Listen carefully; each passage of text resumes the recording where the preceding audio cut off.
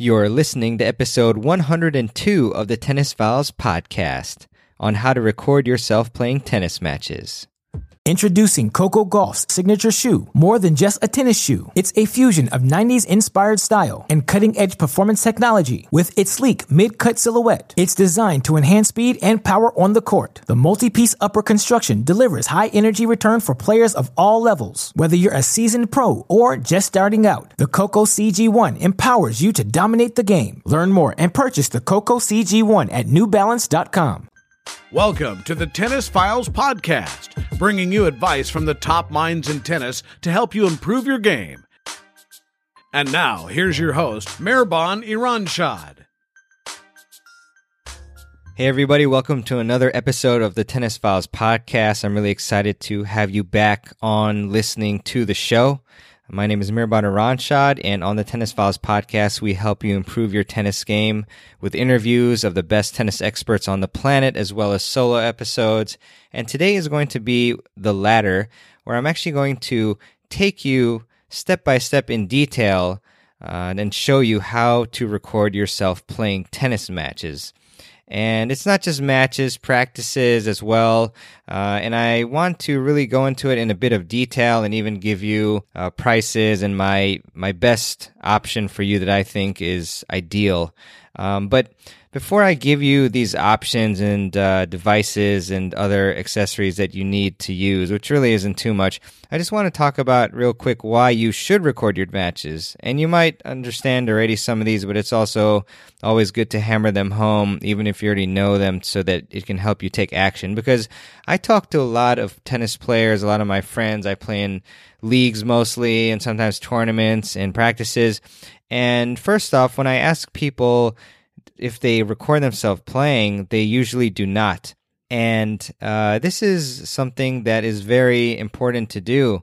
Whenever I whip out my tripod and my camera, I definitely get some strange looks, and they wonder, oh, is this for like Instagram or something? But it's not just for Instagram. It's also for my own benefit. And when I go and serve, for example, when I practice my serves, I always bring my camera because it's so critical to be able to watch yourself play, because that way it'll help you improve your game. You're going to see things that you didn't think you were doing technically.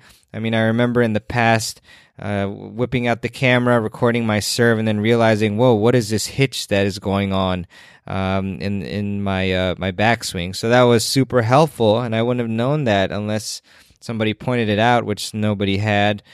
And you can also watch yourself play in slow motion as long as you use the right settings, which we'll talk about a little later as well, which is super helpful because sometimes when you're playing back something in real time, then you won't quite see the little details as you would if you slowed it down.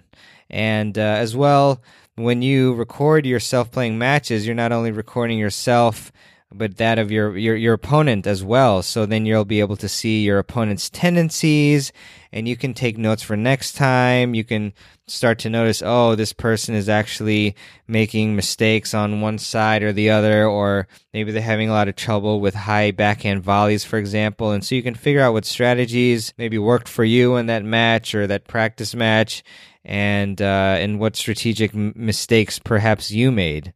And so it's important, you really get what you put in.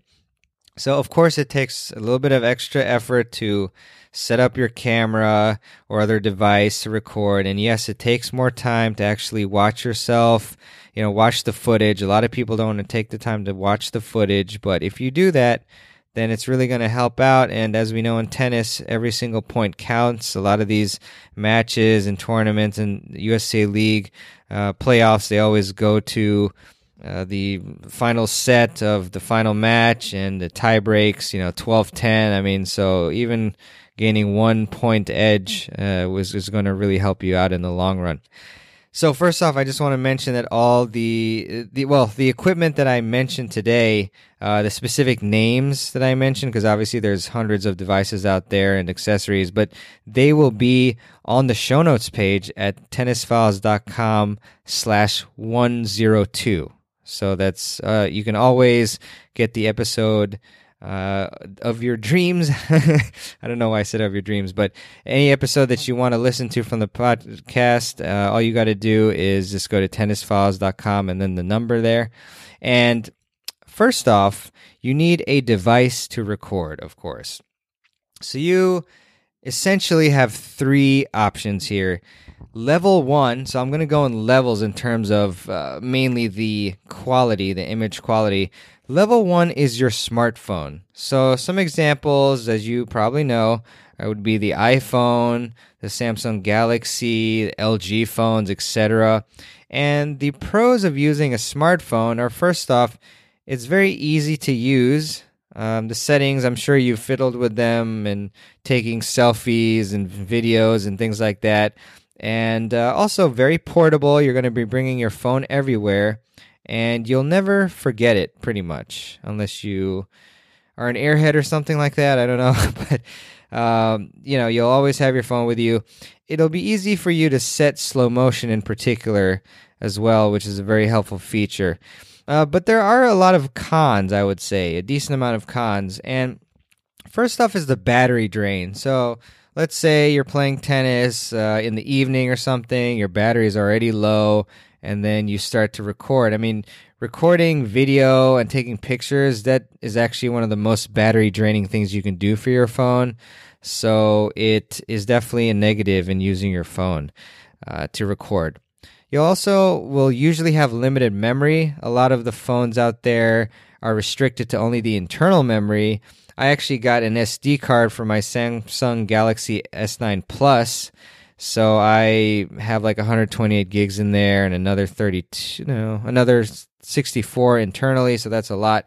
But generally, like the iPhones, for example, you can't put in an SD card, so you're going to be limited. So if you have a lot of movies on your phone, then you might have limited space, so you'll have to offload it quite a bit. So that can get annoying. Also, phones are less durable, so we'll get into the mounting later, but unless you have a very good case, you might not want to put your phone at risk of being hit or dropped or things like that. And the cost we'll go through the cost of each of these devices and accessories, but the additional cost would be zero, which is fantastic because you already have a phone, and it really doesn't take like an amazing phone to record video, so it's not a huge deal. I mean, if you need a new phone, yes, it can be like anywhere from $100 to $1,000, depending if you want the iPhone XI 12 million or whatever you want to call it. But that is the first option, so smartphone. Second option, level 2, I would say, in terms of image quality, and phones are getting better, but level 2, action camera. So I'm not sure if you're familiar with action cameras, but a couple examples of these are the GoPro, which is the most widely known brand, and also the Yi and the Yi 4K, which clearly has 4K capabilities. But the pros of the action camera, as you could probably tell by the name, they are quite durable in general because they're made to be used like when you're doing action sports. So maybe you're biking off-road, or you're swimming, or you're underwater, things like that. And also they are quite compact in comparison with even a smartphone, but in comparison with other devices that we'll talk about later. So it's very easy to bring along. And you can also generally, to my knowledge, insert SD cards. So SD cards, common amounts are like 32 gigs, 64 gigs, 128 gigs, 256 gigs. So it's great that you can insert an SD card into action cameras. And the cons of action cameras are they do have a more limited use versus, well, I guess I'll spoil number 3, but like, for example, dedicated cameras, DSLRs and such, because it's basically you're going to use it for either recording your tennis matches, or maybe if you're like biking or doing other off-roading things. I mean, you still could use it for more general purposes, but there are a lot of other better devices to use for like family trips. I mean, even your phone, for example, is better in most cases. But yeah, those are some of the pros and cons there. And the cost for these action cameras, I've actually seen some as low as $60. and some as high as $500. So it really depends. If you just want basic HD functionality and you don't really care about audio quality, then you can get some decent ones for like $60.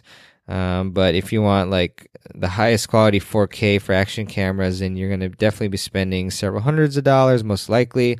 Although I did see the Yi 4K Plus on sale for like $150 or $200, so that's not too bad.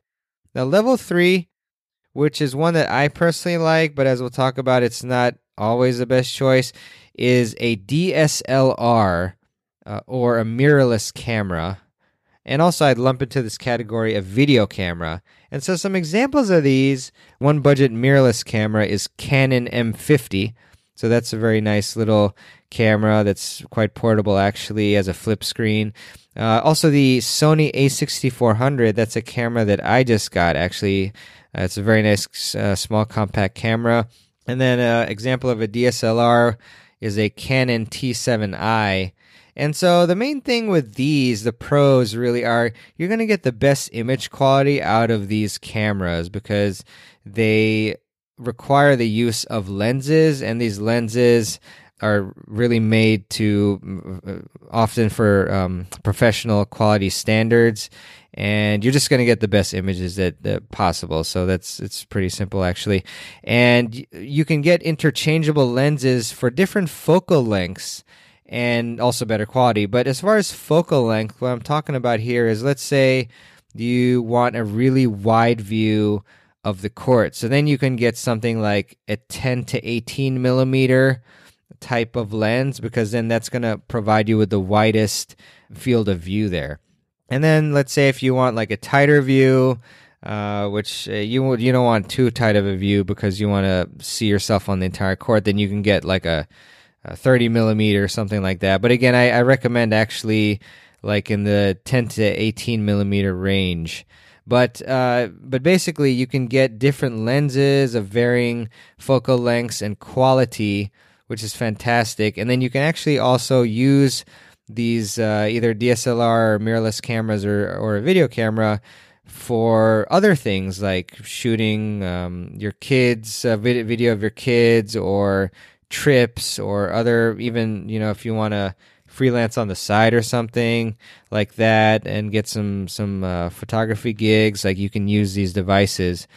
I don't believe that video cameras have the ability to change lenses, so that's why a lot of people prefer DSLRs and mirrorless cameras.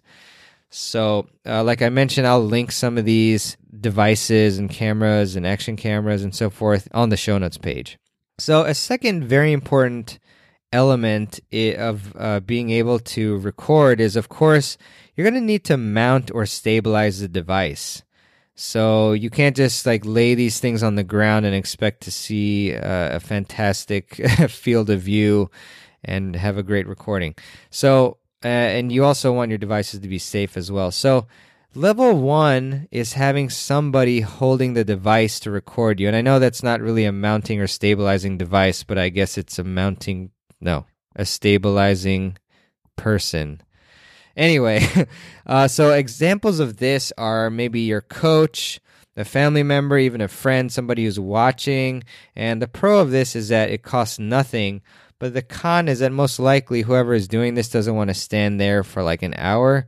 And also, if it's a match, then you won't be allowed to have that person stand there for a long time. So, it's you don't want to try and cheap out, because then it'll prevent you from doing certain things. And I think for short practices or just recording a stroke or something like that, or a couple practice points, that's fine. But otherwise, you don't really want to use this option on a standard basis. And the reason for that is because the second option is definitely pretty cheap. It can be as little as like $10, and then if you want like a ridiculously great quality or weight capacity, then you might pay like $100. But level 2 is what we call a GorillaPod, or perhaps a clamp mount. And again, look on the show notes page for this, but basically what it's going to be is it's going to allow you to mount your phone, action camera, or professional camera, video camera, to a fence or some equivalent. So basically, the great thing about the GorillaPod is it's a kind of like a small tripod, basically, but the legs are flexible, so you can actually loop them inside the fence. So normally, especially outdoors, the courts will have a fence type back. Well, I guess you'll be surrounded by a fence. So anyways, you can actually mount it there, and it'll be pretty secure.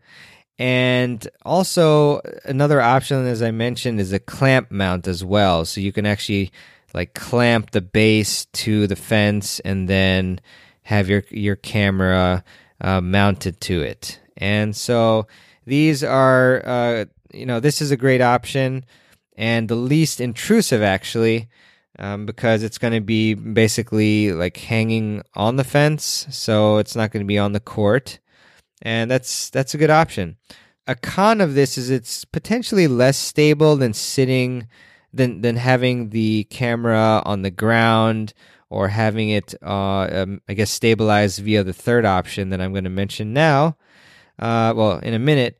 Introducing Coco Gauff's signature shoe. More than just a tennis shoe, it's a fusion of 90s inspired style and cutting-edge performance technology. With its sleek mid-cut silhouette, it's designed to enhance speed and power on the court. The multi-piece upper construction delivers high-energy return for players of all levels. Whether you're a seasoned pro or just starting out, the Coco CG1 empowers you to dominate the game. Learn more and purchase the Coco CG1 at NewBalance.com. But the problem also with this option is that if you're indoors, then a lot of times you won't really be able to clamp the device at the back, because it'll just be like some sort of tarp.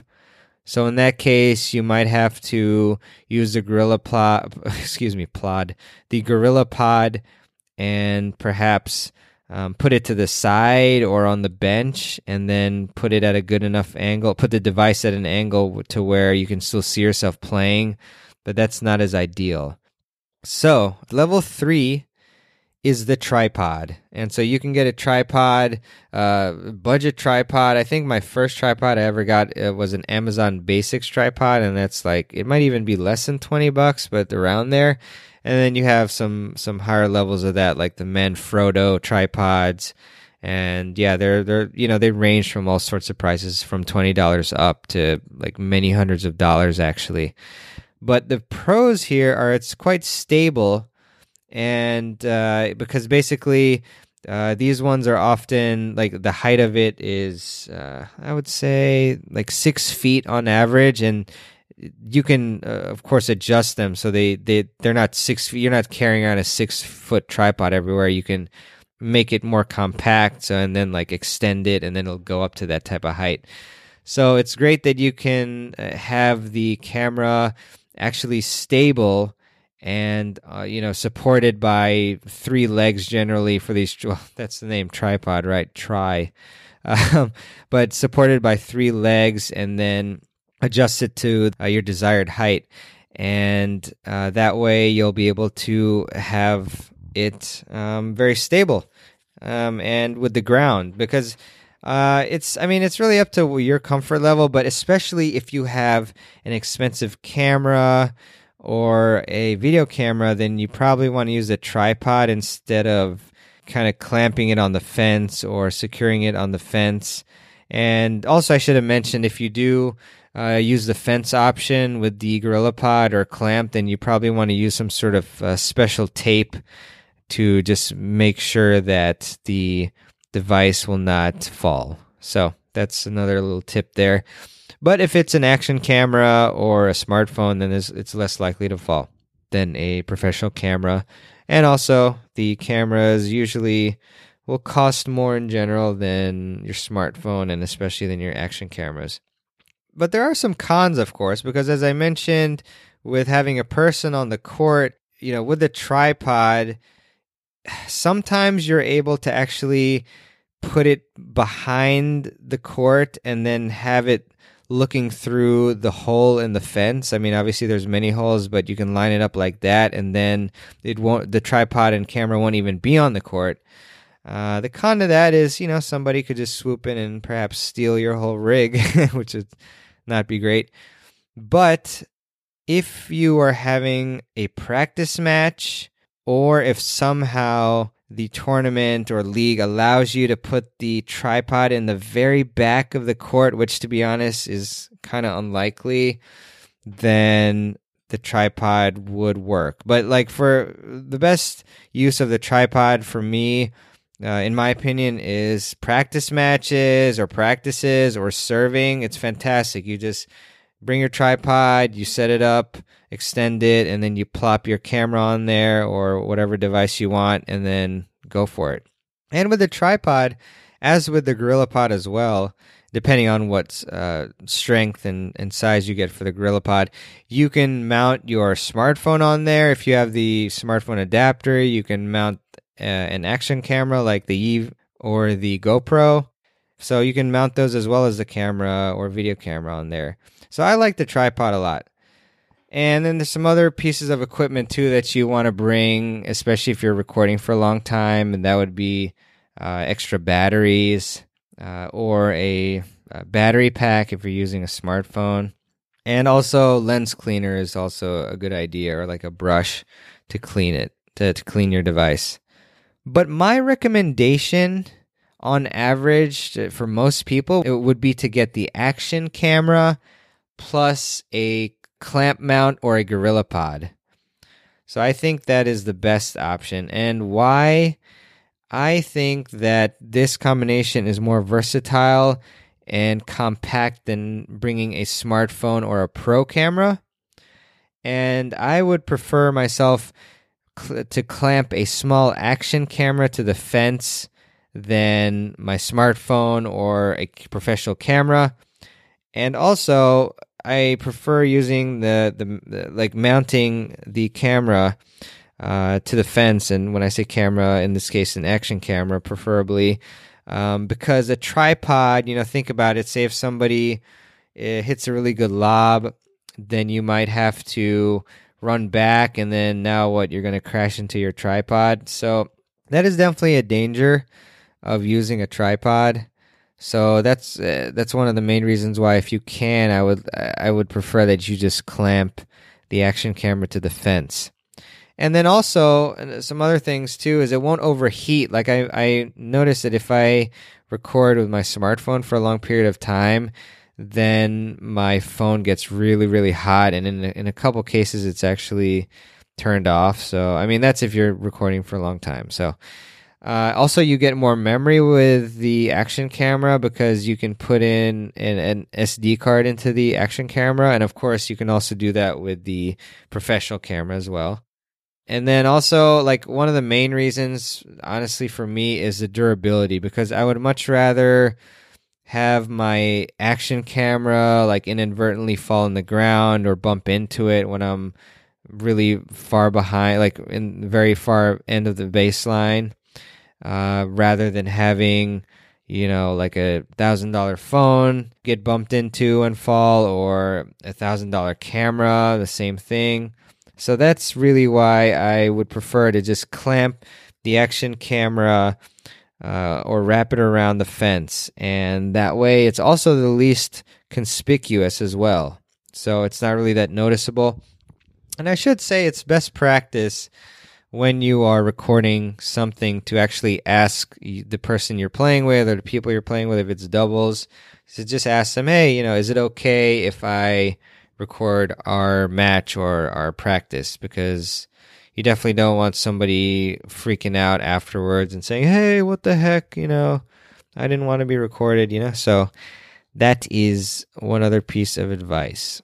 Also, I think with this setup, as I mentioned, if I were you, I would get an action camera, and it could be like a budget one, and a clamp or a GorillaPod, but you could also just get a budget tripod as well. So for those times when maybe you're practicing indoors and you can't really clamp your device anywhere, then just put your action camera on the tripod, put it as far back as you can on the court, and then that way you'll be able to record yourself in those instances where you cannot mount your camera on the fence or the back.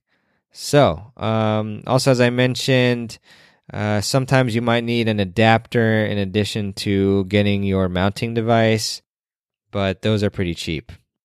And some other thoughts are, you want to record from the back, of course. That's great, especially if you're trying to figure out strategy. And also, technically it's great, but you also want to try recording from the side as well sometimes. The side view is very helpful.